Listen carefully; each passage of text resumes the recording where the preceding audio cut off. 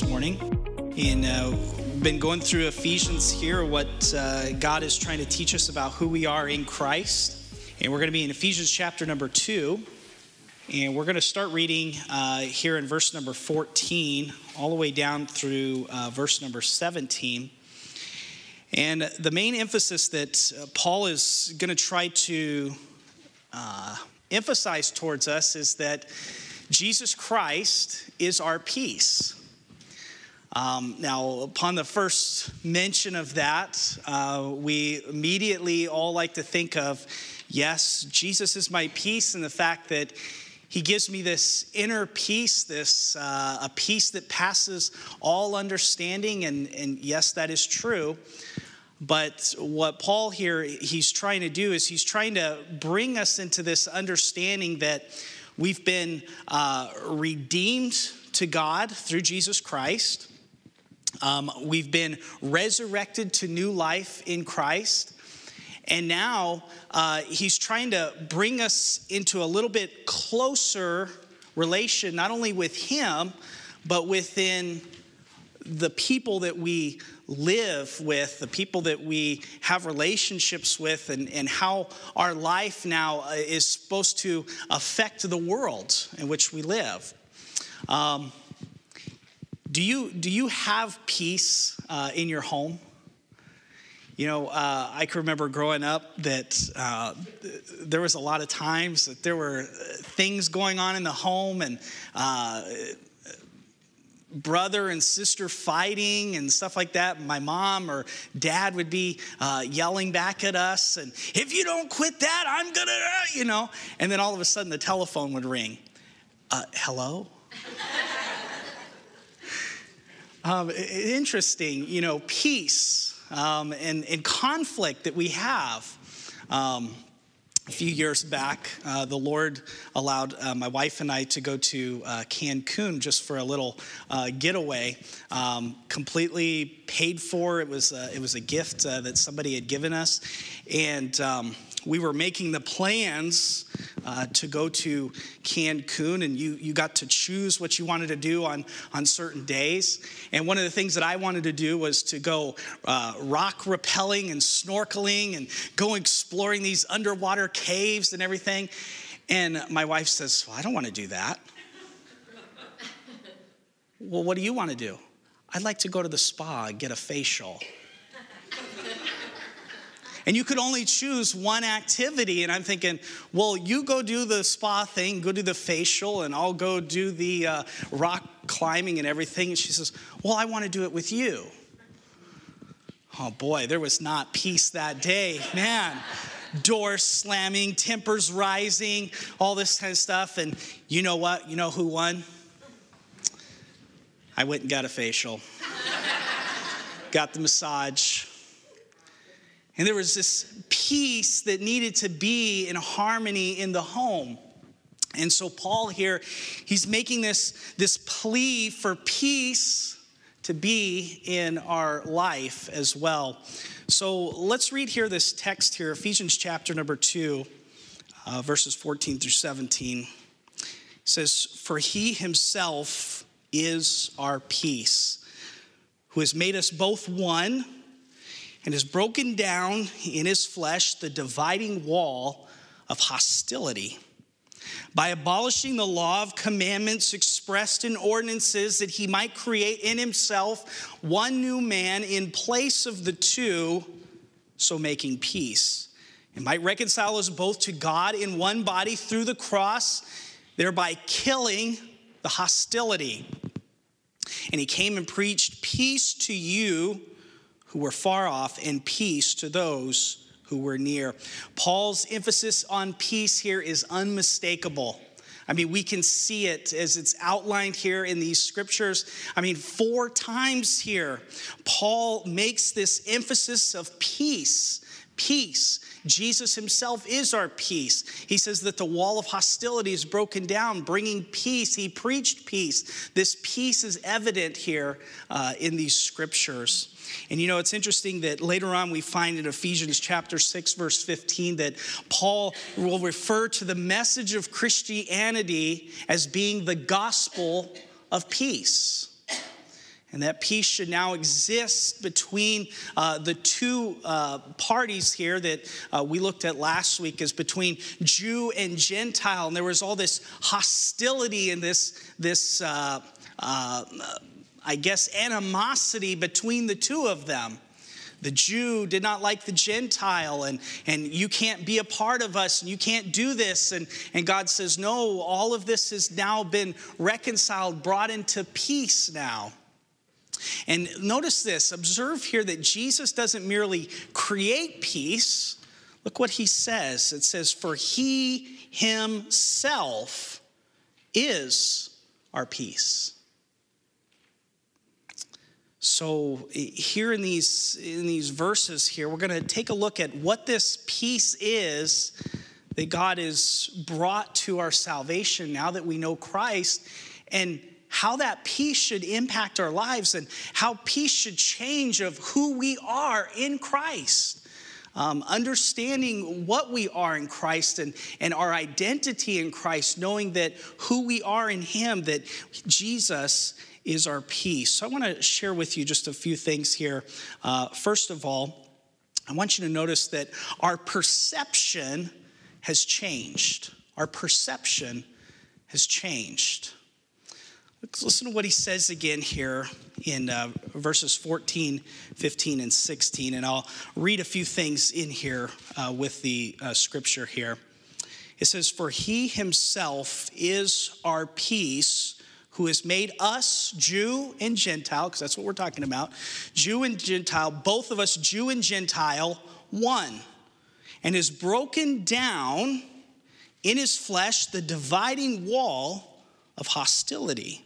Verse 15, by abolishing the law of commandments expressed in ordinances, that he might create in himself one new man in place of the two, Jew and Gentile, so making peace.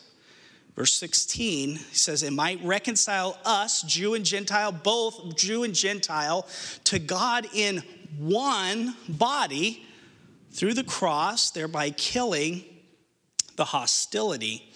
And then he says, and he came and preached peace to you, Gentile, who were afar off, and peace to those who were near, the Jews.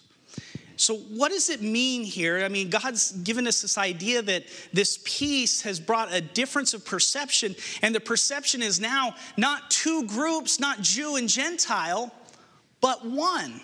We're united as one body in Christ. What does it mean to be one with Christ? It means that I am part of his body. I am part of the body of Christ. It means that the church, which is his body, I am part of that. And this is the mystery here that Paul talks about in Ephesians 1, verses 9 through 11. It says, making known to us the mystery of his will according to his purpose, which he set forth in Christ as a plan for the fullness of time to unite all things in him, things in heaven, things on earth. And so there's this mystery of us being one with Christ, being united with Christ to unite all things. But the question remains then, how does this help me? Why does this matter to you, to me? I mean, if I read it here in God's word, why does it matter that I'm one with Christ? I mean, I don't know about you, but I'm not fighting with any Jews today. I'm not over there at my house and going, oh boy, look at that. There's some people that I'm going to make a problem with. How does this affect me? How does this change me? Well, see, during this time when Paul wrote this letter, this was a big deal for the Gentile and to be now one with the Jew. I mean, can you imagine if you were a Jewish believer that knew the Lord, and now you hear about a Gentile, one that you would not have anything to do with, and now he's being accepted, and he can be a part of God's covenants and God's promises? Boy, that was very offensive. That was something that you didn't want to listen to. But I do believe that there's a very important lesson for us to take away from this, because to be united with Christ means that I have a revelation of who he is now, because I'm part of his body. In this case of the text, it's the fact that he is our peace. And my perception now has changed. I have a revelation of who God is, that he is our peace, that Jesus is our peace. Look at chapter number 3 in Ephesians, chapter number 3, verses 3 through 6. Listen to what Paul says here. He talks about this mystery again. He says, how the mystery was made known to me by what? Revelation. As I have written briefly, when you read this, you can perceive my insight into the mystery of Christ, which was not made known unto the sons of men in other generations, that has now been revealed to his holy apostles and prophets by the Spirit. What is this mystery, Paul? What is this revelation? What is this perception that we have? Look what he says. This mystery is that the Gentiles are fellow heirs, members of the same body, and partakers of the promise in Christ Jesus through the gospel. And listen what he says here in verse number 9. He says, and to bring to light for everyone what is the plan of the mystery hidden for ages in God, who created all things, so that through the church the manifold wisdom of God might now be made known to the rulers and the authorities in the heavenly places. And so Paul here is giving us this idea that our perception has changed because we're part of the body of Christ. And now we have this understanding that Jesus is our peace. And so my perception of who Christ is should change my affection for Christ. You know, I don't believe we'll ever really fully grasp the idea of the fact that we are part of the body of Christ and who Christ is. Let me give you a good illustration of this. Let's turn over to the book of Isaiah, Isaiah chapter number 6. In Isaiah chapter number 6, you have Isaiah here, and he gets this revelation of God. He gets his perception of who God is revealed to him. This happens several other times. You can even talk about it there in Revelation when John has the revelation of Jesus Christ. And Jesus reveals to John who he is. And John has this heavenly vision of Christ. And listen to what Isaiah, how his perception of who God was changed his life. Isaiah 6 verses 1 through 4, it says, it was in the year King Uzziah died that I, Isaiah, saw the Lord. Here's his revelation, here's his perception. What was it? He was sitting on a lofty throne, and the train of his robe filled the temple. And he says, attending him were mighty seraphim, each having 6 wings. With 2 wings they covered their faces, with 2 they covered their feet, and with 2 they flew. They were calling out to each other, holy, holy, holy is the Lord of heaven's armies. The whole earth is filled with his glory. Their voices shook the temple to its foundations, and the entire building was filled with smoke. You see, I do believe that there's an element of revelation of who God is in these angels' cry, these seraphims' cry. And what were they crying? Holy, holy, holy. And each time that they cried holy, I believe it was not just mere repetition of just saying holy, holy, holy, holy, holy. But I do believe that each time that they viewed God, that they saw God, God was revealing something more about himself, and the seraphim would then cry, holy. And then God would then reveal something else about himself, and they would say, holy. And so I believe that our perception of who God is, that he is our peace, ought to change our affection for him. Good way to think about this. Those of you that have children or raise children, you know when they're very young that they begin to do things, sometimes good things, sometimes bad things. And as they begin to grow and mature, they start having these little funny quirks about them that you're just like, where did you learn that? That's funny to me.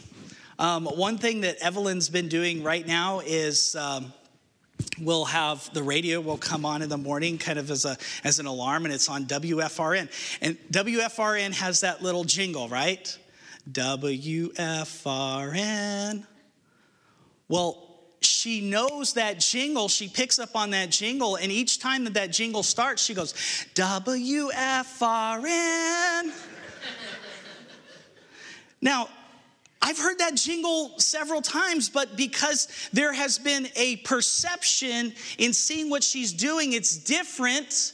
It causes me to have more affection towards her because I'm going, oh, wow, WFRN, you're singing WFRN, wow, that's so neat. And so when Jesus says that he is our peace, God is revealing something to us about himself, and our affection ought to change in that. And that's why I say I don't think we can ever grasp the idea that we are part of the body of Christ, that we are one with Christ. Because as we continue to live our life here on this earth, God should be revealing to you and to me more and more and more about himself, that our perception changes, and in effect, it changes our affection towards him. So why does it matter that we are his body, that he is our peace? Because in our union with Christ, we recognize that we are always admiring him. And we are never in the position of saying, well, we've got it now. I've mastered Jesus. I know everything there is to know about him. No, you don't, because you never mastered Jesus. Jesus should be the one that masters you. Jesus is the one that is going to be revealing himself to you and to me.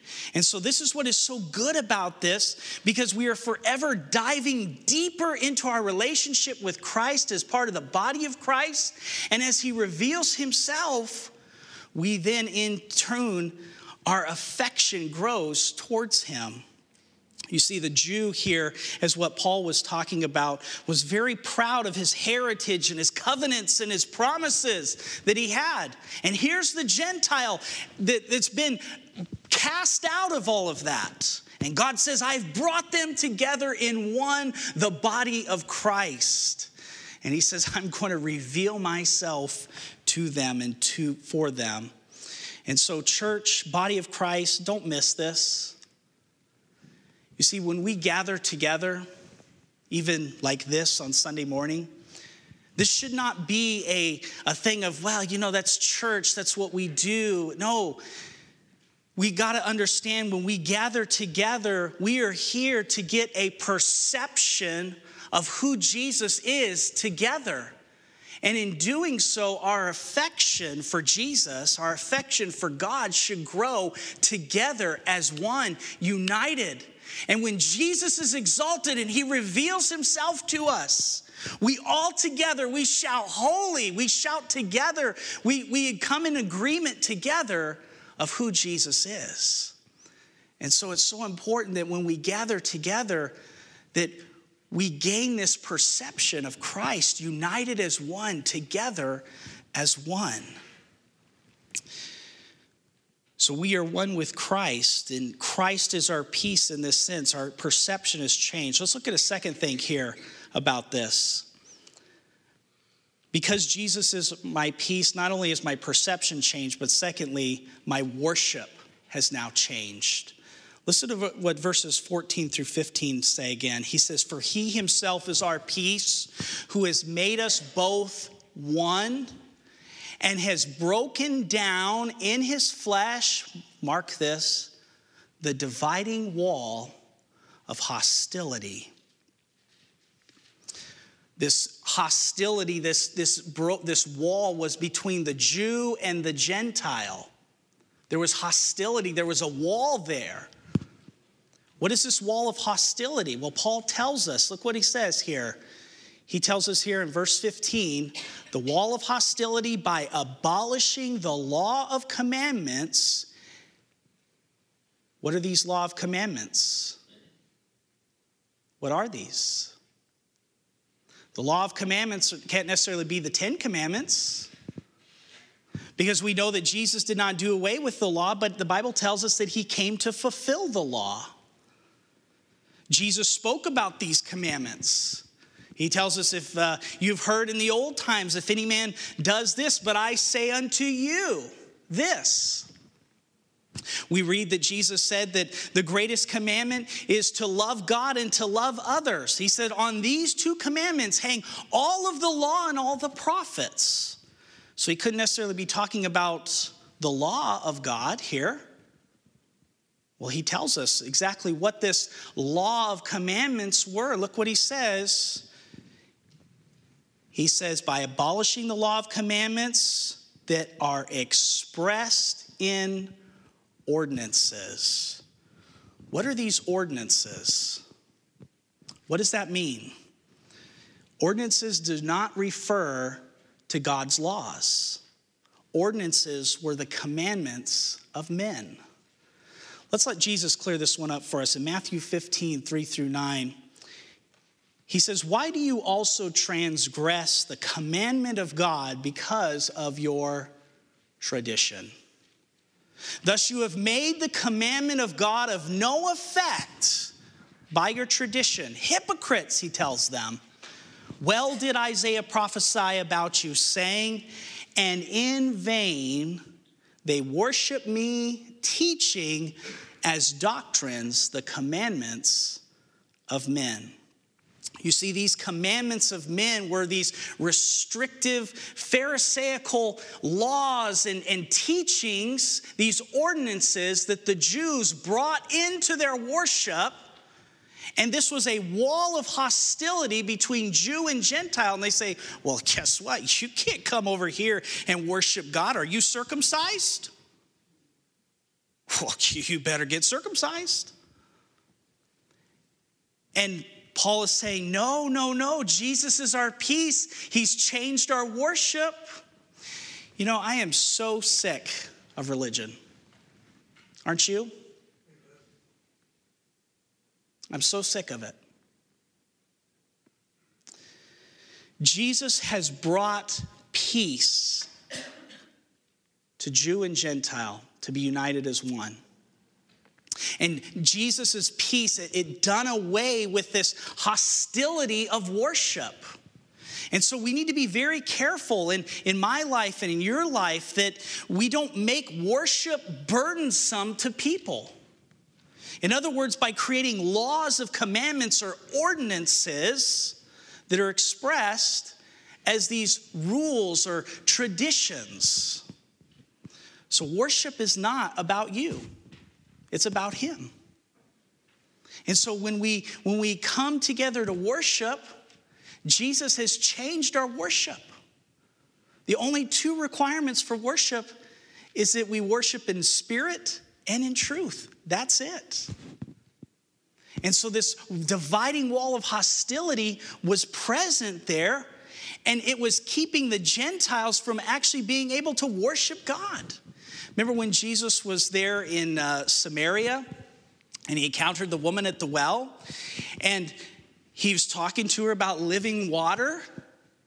And the woman there, the woman of Samaria, she said, well, I've heard that in Jerusalem, that's where you're supposed to worship. But they said, our fathers have taught us here in this mountain. That's where we're supposed to worship. See, two different things of worship there. And what did Jesus say? He says, no. He says, the time has come. God is seeking true worshipers, those who will worship him in spirit and in truth, neither in Jerusalem nor in this mountain. And so Jesus has broken down that dividing wall of hostility so that we can now enter into worship with him without all these burdensome rules and burdensome ordinances to try to worship God. God tells us that Jesus has abolished, he put an end to it, this system of worship by giving us peace, by giving us himself. And it's Jesus that we worship. We're not supposed to worship ordinances and rules and regulations and so forth and so on. We're here to worship Jesus. You know, one thing I really enjoy what Jeff always says is he says, did you worship? Did you worship? When we come together, did you worship? That's what we're supposed to do. Here's the third thing that the peace of Jesus being our peace has done. So not only has he changed my perception, he's changed my worship, but the peace of Jesus Christ now has changed my relationships. Look what he says here in verses 16 and 17. It says, and might reconcile us, Jew and Gentile, both of us to God in one body through the cross, thereby killing the hostility. And he came and preached peace to you, Gentile, who were far off, and peace to those the Jews who were near. So there's this hostility between the Jew and the Gentile, and it's through the cross, look at verse 16, that this hostility was ended. And in its place came what? Look what he says. He says, in its place of the two, so making peace, and might reconcile us both to God in one body. Reconciliation. Both Jew and Gentile were brought to peace. They were reconciled to God. There was peace that was made between the two of them. And look at verse 17. It was Christ that preached this peace, this reconciliation to the Gentile, those that were far off. And he preached peace to the Jew who was near. You see, my relationships have changed and should be changing. In what way? Through peace, through reconciliation. Jew and Gentile were at odds with each other, and Christ united them in one body together. He created in himself, the Bible says, one new man in the place of the two. Has our relationships changed in the body of Christ? Has your relationships with other believers that know the Lord changed in the body of Christ? Are you seeking out reconciliation in the body of Christ? Because that's what the peace of Jesus should be doing in your life. It should be bringing about reconciliation in our relationships with other people. Are we far off or are we near? Is there a wall of hostility? Is there enmity? Is there no peace in our relationships? If so, then we were really not living in peace with Jesus Christ, because if we are, then our relationships would be changing and we'd be seeking out reconciliation. You see, Paul intensifies this truth that Christ is not only the source of peace here, but that he is also the one who keeps the peace if we wish to live without conflict among people. Do you have conflict in your relationships? If so, then you need to be seeking out reconciliation, seeking peace with people, because Jesus has united us as one already. You see, the body of Christ is about reconciling relationships with each other. And this is really one of the practical challenges of being a part of Pleasant Ridge Christian Fellowship, reconciliation. You see, because we're people, we hurt each other. That's what happens. And so we say things, we may do things, we may act selfish, we may act very prideful, and in doing so, people get hurt. But the true test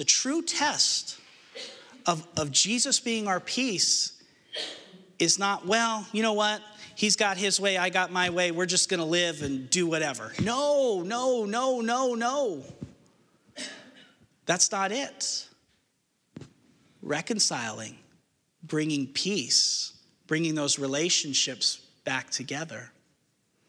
If you could write down one name right now of somebody that you know that you're at odds with, that there's no peace there, that there's a wall of hostility there. If you could write down one name, would you seek to bring reconciliation to that relationship? Would you be somebody that would go, because you are a reconciled person, that you would go to be ambassador of reconciliation and try to seek out peace?